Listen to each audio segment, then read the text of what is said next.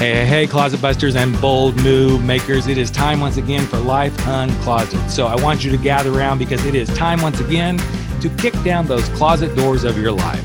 We're here to escape our BS, explore our fears, and elevate our self-expression. I'm your host, Rick Clemens. I'm the bold move expert and that coming out guy who's going to take you to the party, the pulpit, the wake, and back to the party of living your life uncloseted. So come on along with me and grab hold of yourself and get ready to step out, step up, and step into facing your fears, making your bold moves, and living life without apologies. Now let's get to the show. Hey, Life Uncloseted family, here we are. It is the 1st of February. Where the hell did January go? I know it's flying by. Do I want to feel sorry for you? Or I don't know, maybe have a little sympathy that you screwed around all January and here you are.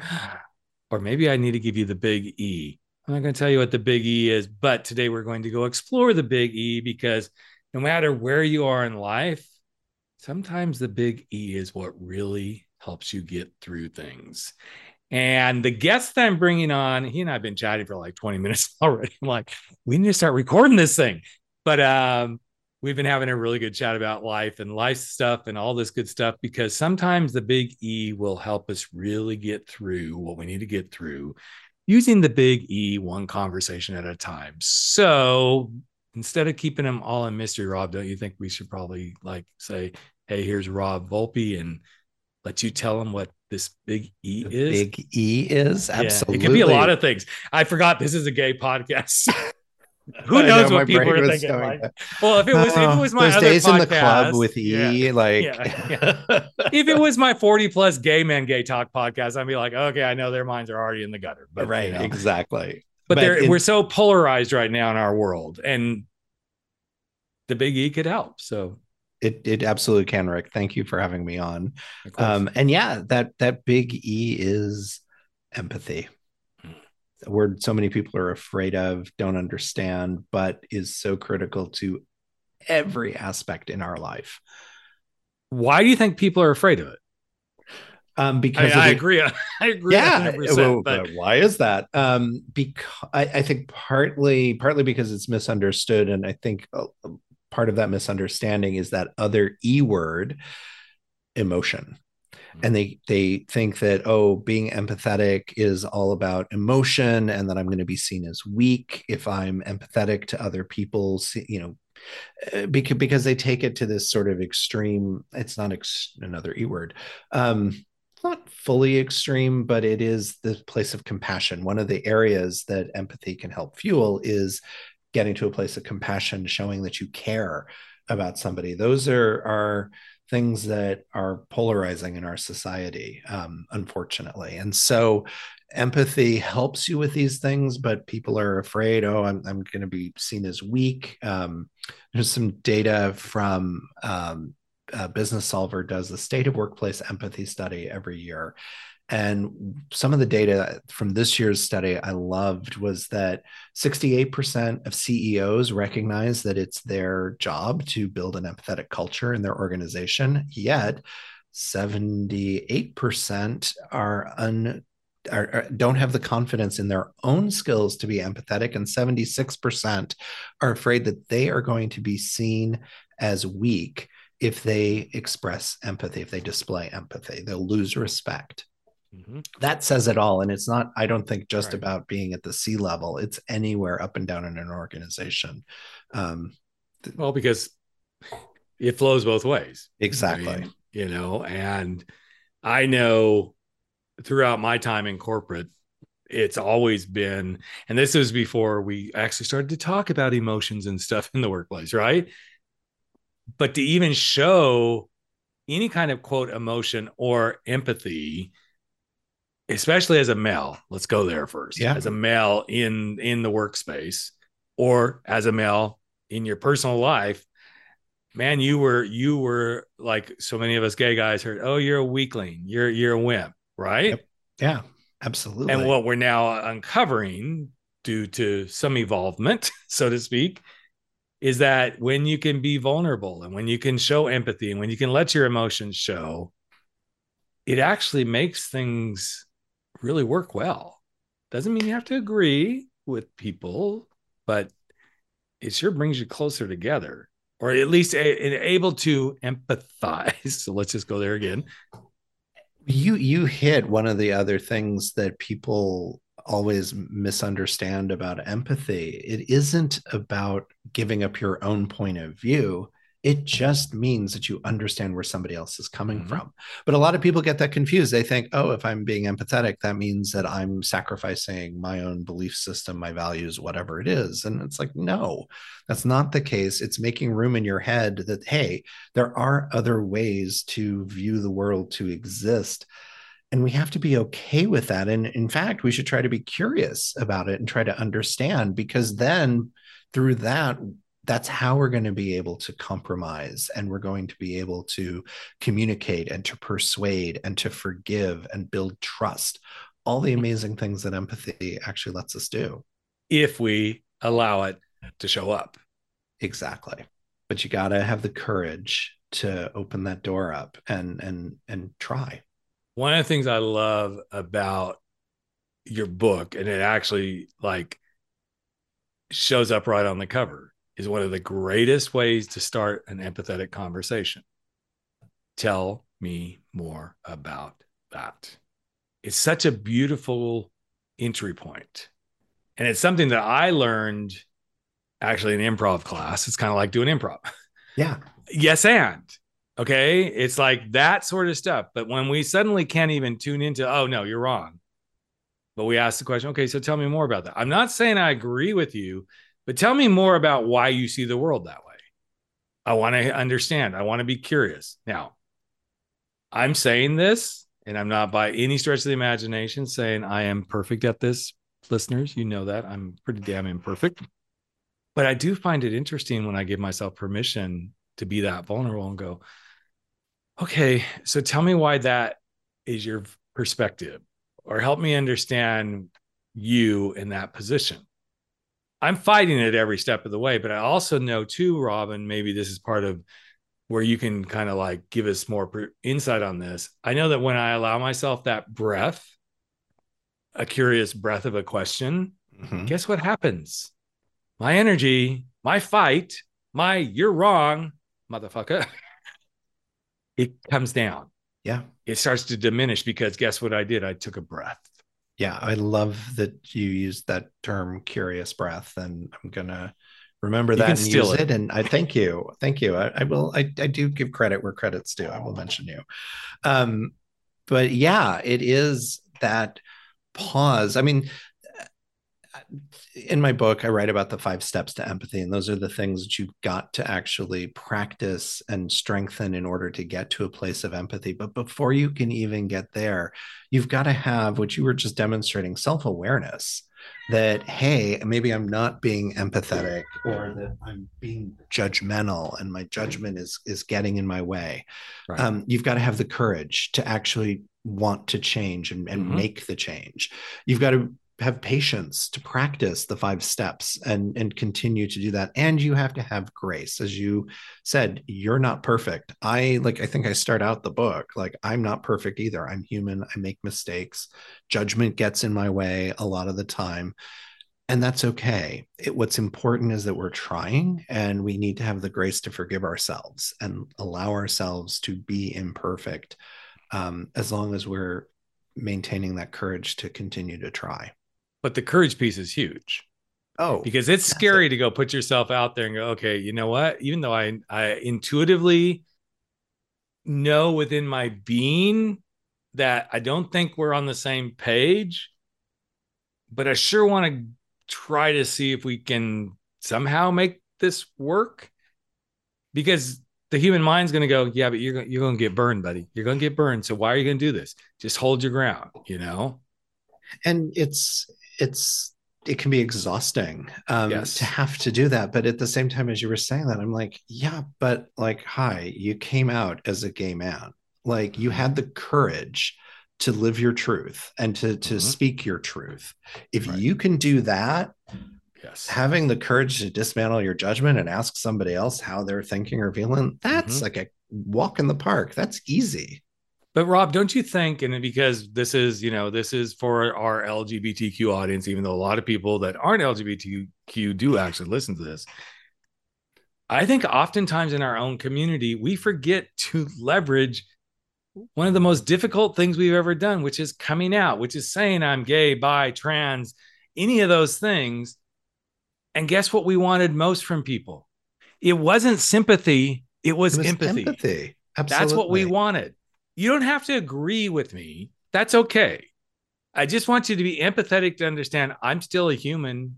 I still am just like you. I breathe, I pee, I have blood, I have thoughts, I have emotions, all this sort of stuff. I just need you to have empathy. Go be your weird little right wing whatever. That's fine. I have empathy that you have the right to go be that, even though I don't agree with it. You have that right to do your thing and go be you.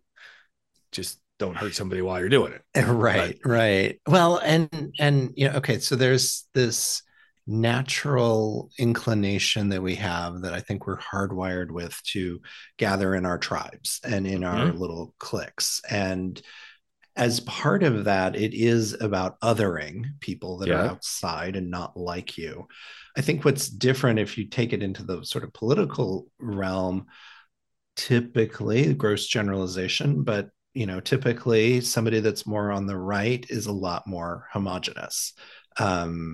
Typically heterosexual, typically white, male or female, but there's a lot more homogeneity there than when you look at the left, which is, they always talk about the inclusive tent, and so many people are inside of that. And so we're all constantly bumping into each other and into ourselves. And I think, I don't have data to back this up, but I think we are just as judgmental, bitchy queens that we can Mm-hmm. be.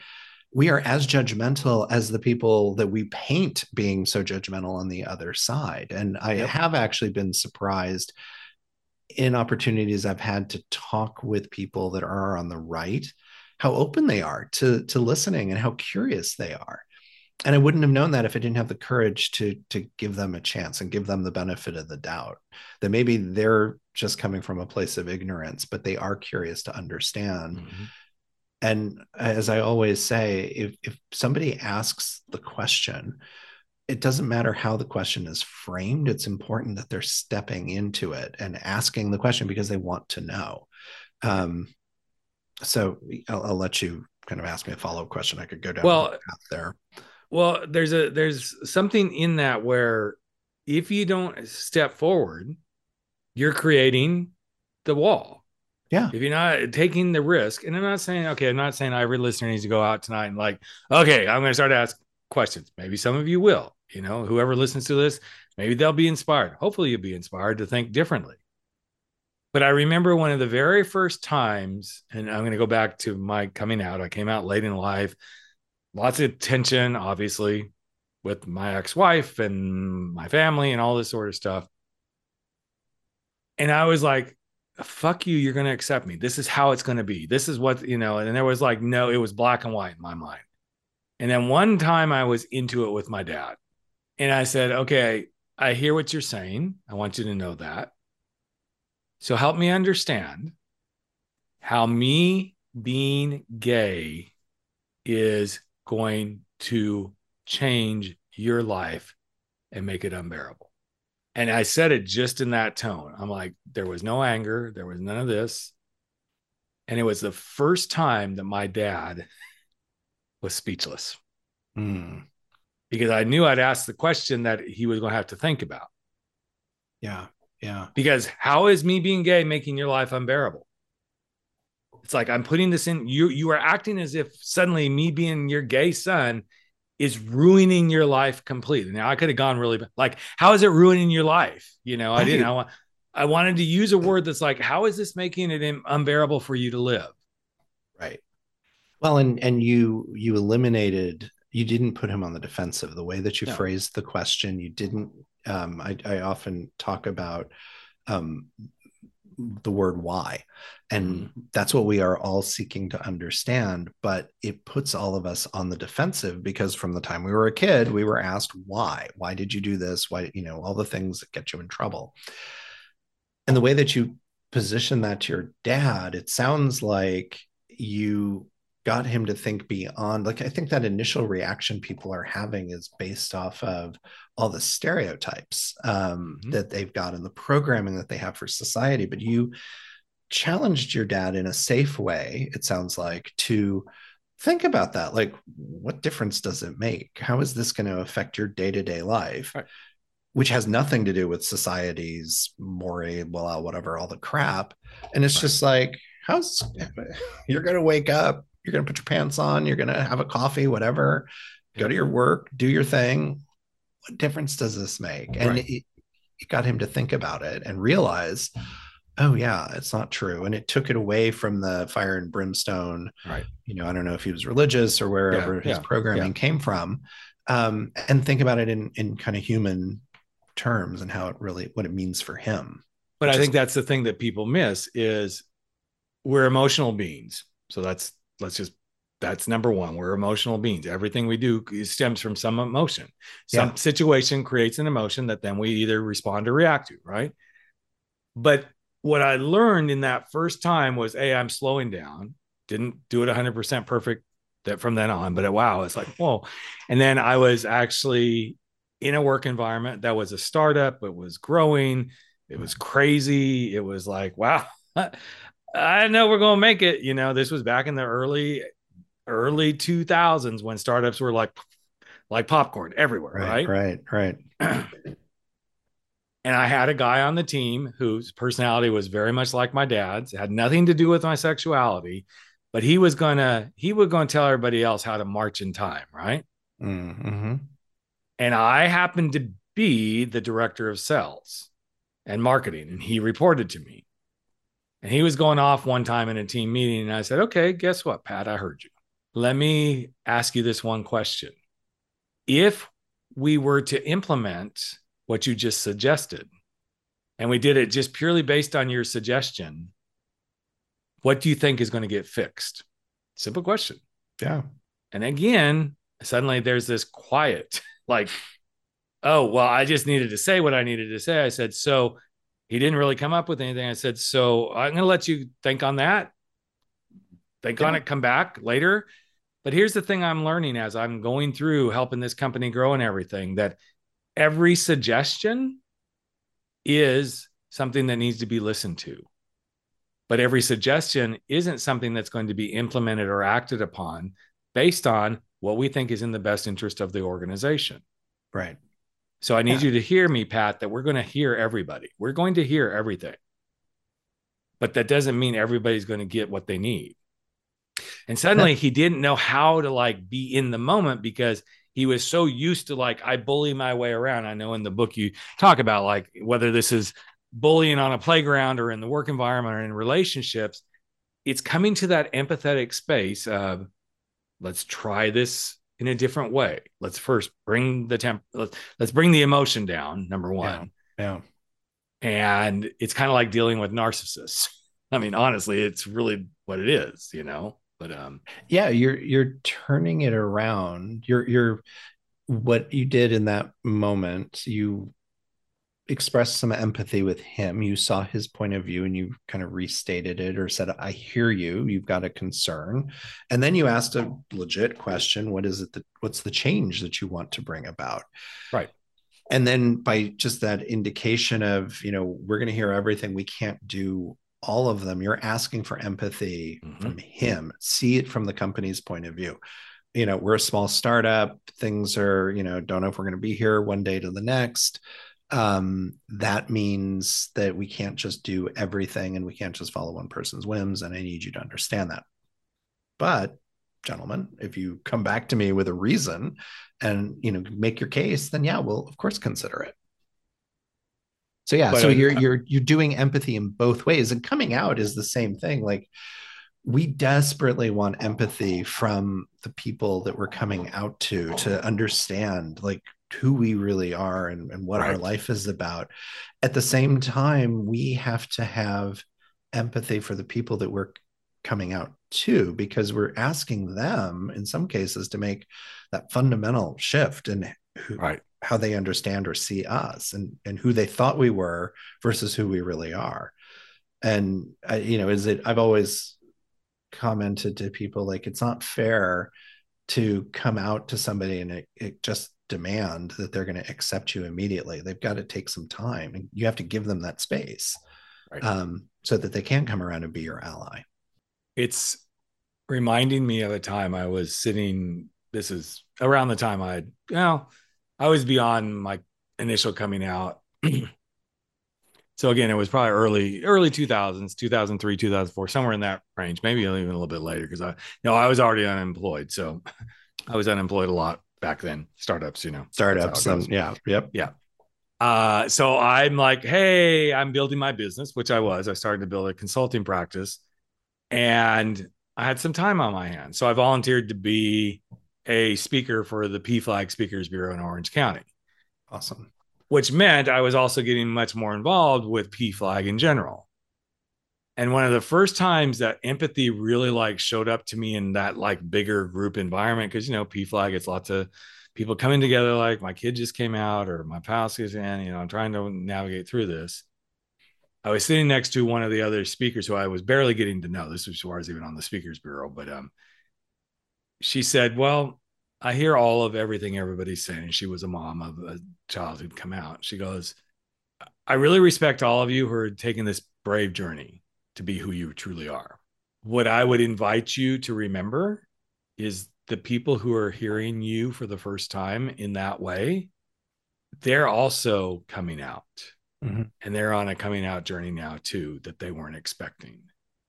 And it was such a beautiful way of laying the foundation of empathy to like, you're not asking for like sympathy, like, oh my God, my kid's gay. That's a whole different, like, let's have that conversation on some other platform, so to speak. But right, that empathetic way of helping them see it made it suddenly very relatable. Because now what she did in that moment was like, guess what? I get it. Coming out's a big thing. But guess what? Everybody who's in your world is actually coming out, or they're going into their own closet simultaneously. And when she said going in their own closet simultaneously, that was a real moment that I'm like, this gal really knows how to like put this together for people. And it was, again, I had that, and this was before I was a coach. I was like starting to lean into that. And one of the first thoughts I had was, that's a really empathetic way of looking at this. And I don't know that people lean into those things enough, because it happens in all of our world every day. Yeah. Every step of the way. It 100%, it kind of mirrors some of my coming out story from 30 years ago when I came out to my folks in particular, which was you're coming out constantly, but that was the big one for me. And I was living in LA. They were where they still are, in Virginia, outside of DC. And I realized they were going to be visiting me in LA for Thanksgiving. I was seeing somebody at that point, wanted to come out to them. I didn't want to, quote unquote, straighten up my life, right, as we used to say. And so I decided, okay, I'm going to tell them, and I'm going to do it like Labor Day weekend. But over the phone. I wasn't going to get on a plane, because they'd know something was up if I just suddenly was like, hey, I'm showing up for no good reason. Right. And I realized that they needed some education and that they didn't have a lot of understanding. This is the early 90s.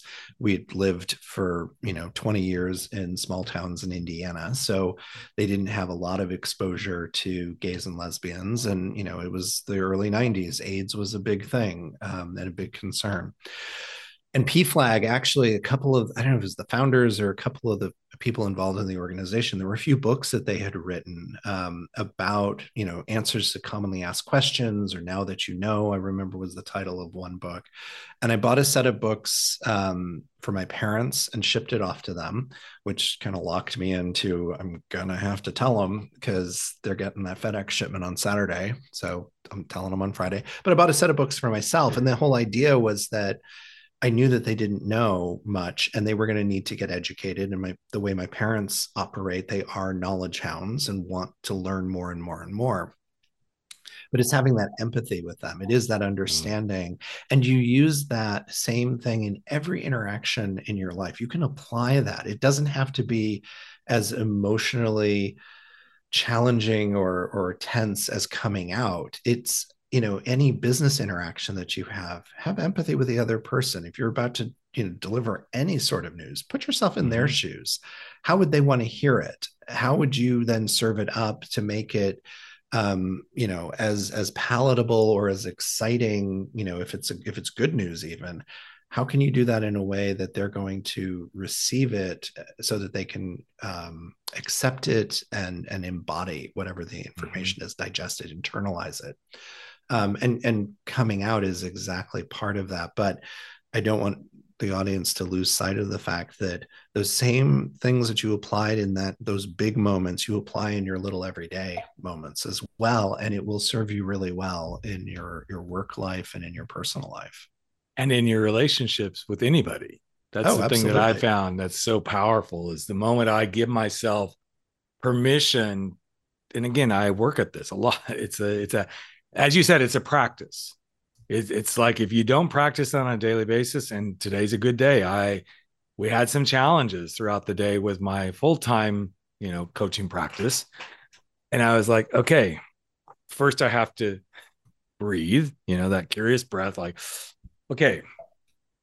And then really think through, okay, this is about reading the room too, to a lot of the degree. Like, where do I meet this person in their empathy needs? Like, if I can mirror what they need, which is a coaching practice, obviously, if I can mirror where they are and what they're doing, then this is going to make it a lot easier.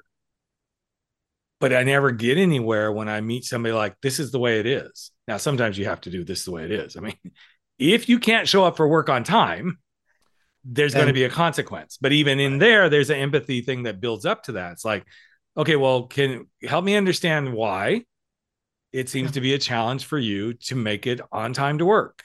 What can we do? Do we need to shift your hours? Do we need, do you need help finding reliable transportation? What is the block? Because when you start getting curious, and it's interesting, Rob, because it's interesting, you have the 5 steps, which is the actively listening and integrating and understanding the solution and imagination, all that sort of stuff.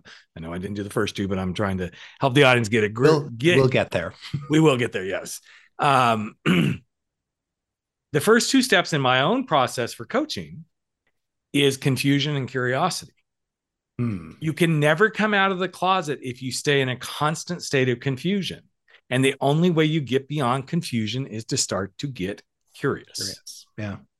And curiosity is one of the biggest pieces that I'm always saying that to clients. Well, what should we explore around that? What do you need? What's the answer you're really looking for? Why is that important to you? If that doesn't happen, then what?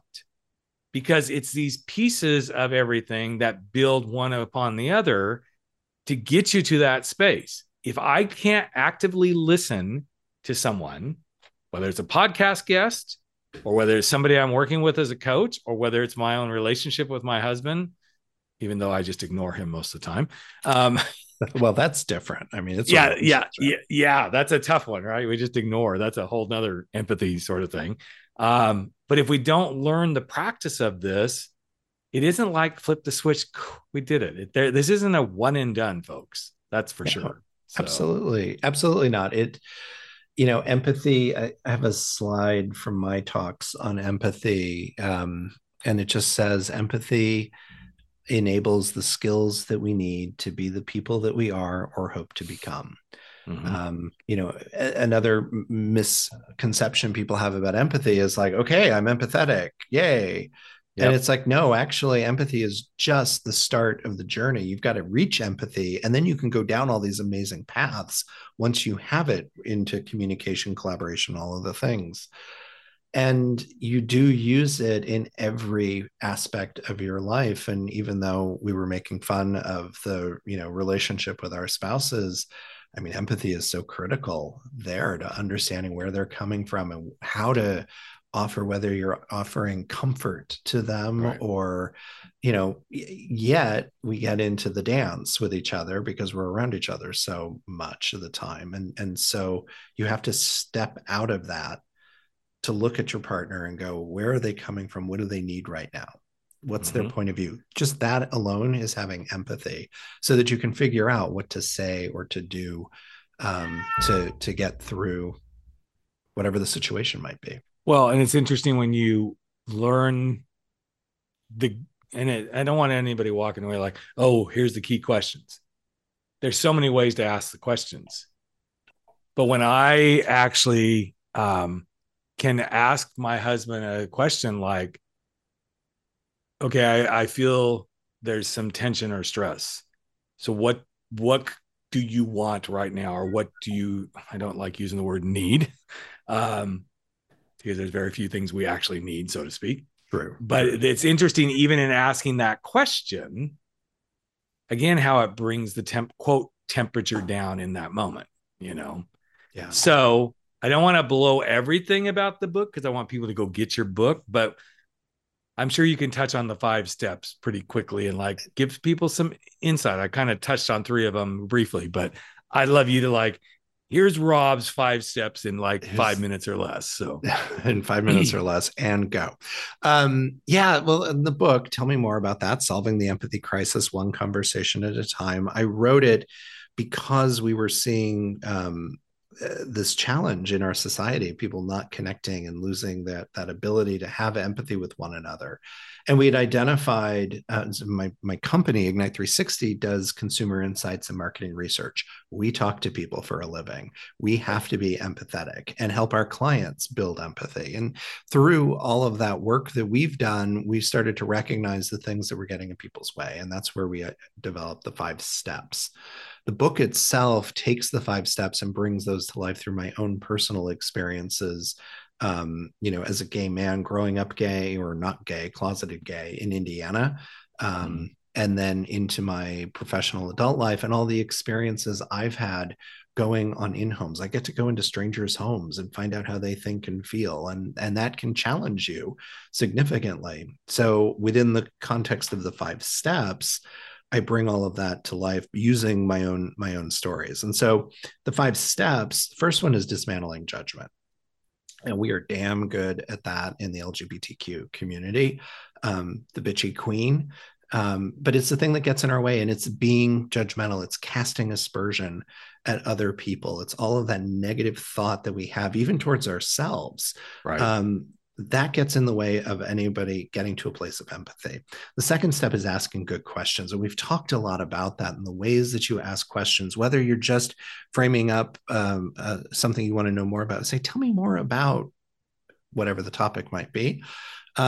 Or taking the word why out of your vocabulary and reframing a question using who, what, where, when, and how, because why can make us feel defensive. So it's about asking good, open, exploratory questions. That example that you gave about somebody being late to work, you want to ask, what's going on that's prompting you to be late, which is effectively what you're asking that individual. And by doing that, they're not feeling as challenged or threatened. So they're going to open up and share more. And you may find out that maybe there's, a childcare situation going on. Maybe they're having emotional issues. Maybe there's some health issue that's going on. Maybe they're just always late, and that's part of who they are. But you're making a safe space for them to open up and share and tell you those things so that you can then work with them to resolve it or reach a new understanding. Third step is to actively listen. And that is actually being present in the moment, not only listening to the words that are being said, but paying attention to the body language, the nonverbal cues, trusting your intuition. Those things, there's that niggling voice in your head that's saying, so there's something else that's going on here. I should ask about that. You want to pay attention to that. I have a great story in the book, in a chapter called The Ghost in the Room, which was about me listening to my intuition and unpacking something with one of the respondents, and was a really wonderful experience, but it wouldn't have happened had I not paid attention to what was going on. The fourth step is integrating into understanding. And this is the safe, easy thing that I use in presentations and workshops. I have the audience ask, and listeners can do this, ask somebody what their favorite flavor of ice cream is, and then you share yours. Chances are they're going to be different.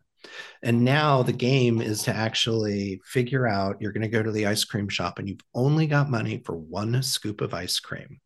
So using your curiosity, learn more about what it is that they like about that flavor, and share your own perspective and try to see if you can land on and compromise and land on what that one scoop of ice cream is going to be.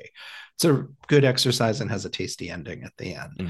And then but more broadly, it's like, okay, integrating into your understanding that some people have different views on gun control or women's access to reproductive rights or gay rights. Instead of just rejecting all that out of hand, try to get curious about it and see if you can start to understand it and ask the questions. And it is hard. It is so difficult. A lot of our judgment is getting in the way. I know I was at a dinner party recently and somebody started to make comments about the marriage bill had just passed. And someone started to make a comment negatively about the marriage bill and what that was going to do to the gay community. It was very anti-gay. And I felt my ire get up and I was about to turn and go, what? And be judgmental and do all of that. And I had to stop myself and go, wait a minute.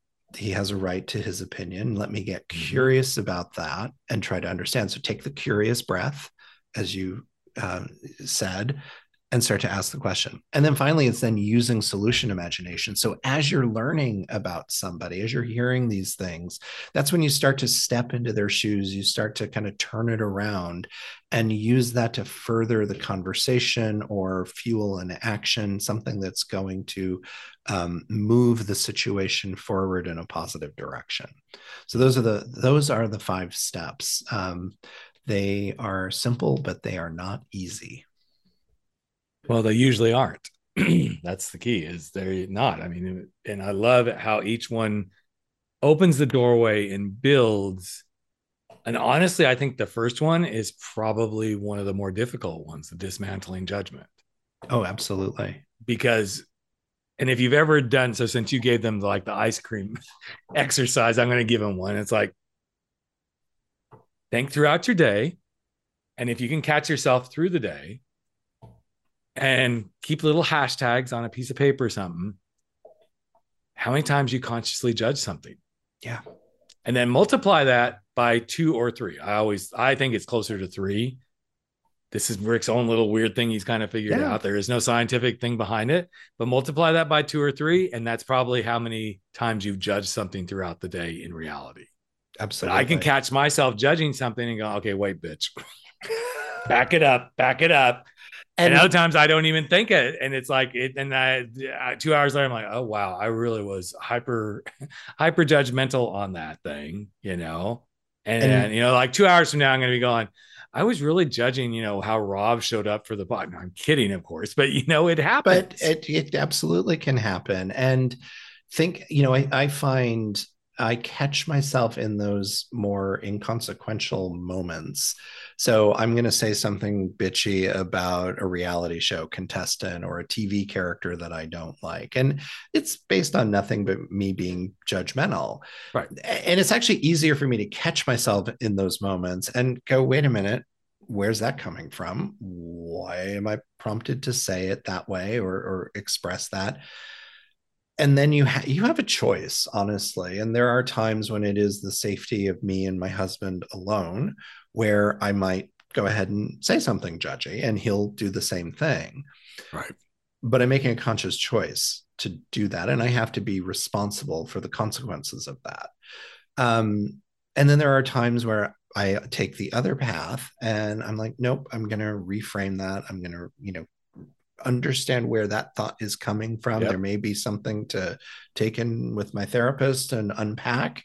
It may just be, I've just never really liked that reality show character and I'm just in this habit. Let me find something positive to say about them instead. Let me find a positive thought. Right. But it's in those less consequential moments.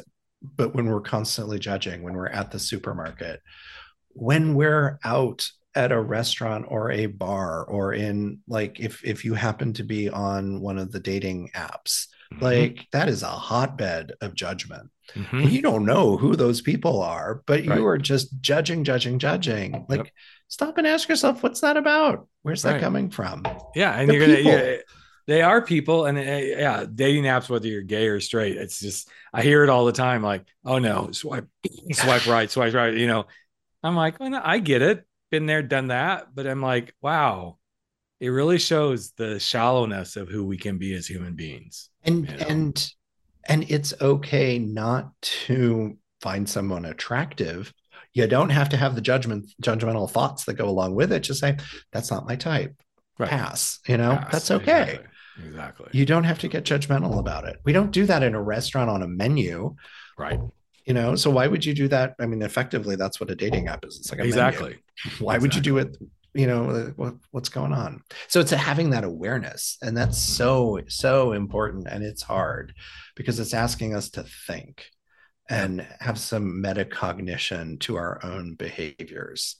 But it makes other people feel better. It makes you feel better when you're actually doing that and you're trying to have empathy with other people. Mm-hmm. All right. So we solved all the empathy problems of the world in 30 minutes or less. So if one conversation at a time is how if we could, honestly. Well, no, it is one conversation at a time. And I'm so glad we got to have this conversation, man. So best place for people to catch you is at the 5stepstoempathy.com, right? Folks, that's the number 5. That is the number 5. Number 5 steps to empathy.com. For sure. Lots of information there. You can also find me on Instagram, Empathy Activist, as well as LinkedIn, Rob Volpe. And I'm on Peloton as well. If you want to give me a high five, I'm Empathy Activist. All right, cool. I will find you there. I'm on Peloton. Awesome. Actually, I'm going to be doing a Peloton yoga exercise very soon. So, awesome. Yeah. I'm doing the New Year 30-day yoga challenge. And do you have a favorite instructor? Not yet. No, because I just barely got into it. So I have favorite instructors on the bike. Oh yes, I have. Don't you tell? The German. Oh, Matt. Is that his name? I think it's Matt. And then I love Bradley. Bradley is one of my favorites. The English, he's just Bradley Rose. Amazing. He's amazing. And has an amazing story. I am a Christine D'Ercole diehard. She does it for me. She's awesome. Yeah. But they all, it's amazing. They all offer something different. Yes, they do. So, well, Rob, I'm so glad we connected. Thank you for taking time out of your day and your schedule and putting your book out in the world and leading how you're leading. I hope everybody takes a little bit of empathy. Is not, as you said, it's not hard. It can be difficult to practice it, but it can be achievable. And for me, it comes down to, how do I want to diminish my own stress in myself? One of the best ways is be empathetic towards others, because as soon as you turn that little dial on, your stress level comes down. You don't have to agree with someone, but get to understand them. And you probably still won't see things quite their way, but okay, now at least I get it. And the next time you have an interaction with them, you will be further along in your relationship. Yeah. So it won't have, you will have cleared a hurdle, basically. Absolutely. Well, thank you again. And for anybody who's listening, if you send me an email to rick@rickclemens.com, the first person who sends me that email, I will send you a copy of Rob's book as my gift to say thank you for listening to the podcast and supporting yet another amazing author out there in the world. So send me that email, folks, and look forward to giving your goods away. I know that sounds really bad. I'm going to give Rob's goods away. But, anyway, thank you again, sir, for being here. Rick, thank you. So glad we got to connect and really enjoyed the conversation. Me too. Thank you so much. Hey, Life Uncloseted family. Another episode of Life Uncloseted has come to an end, and it is time for all of us to sashay away and go face our fears, make those bold moves, and stand up to living our life without apology. But before you do, I've got a favor to ask of you. Would you hop over to iTunes or Spotify or Podbean or wherever it is that you're listening to this and just give us a little bit of love if you like what we're doing here at Life Uncloseted. Here's what it does. It helps other people find the show. It helps other people get to know what we're all about. And you just might help change a life. In fact, if you really want to change a life, we'd love it if you just ask a friend to take a listen and see what they think. So that's it. Love you all deeply. I'm Rick Clemens, the host of Life Uncloseted, and never stop stepping out, stepping up, and stepping into living your life uncloseted.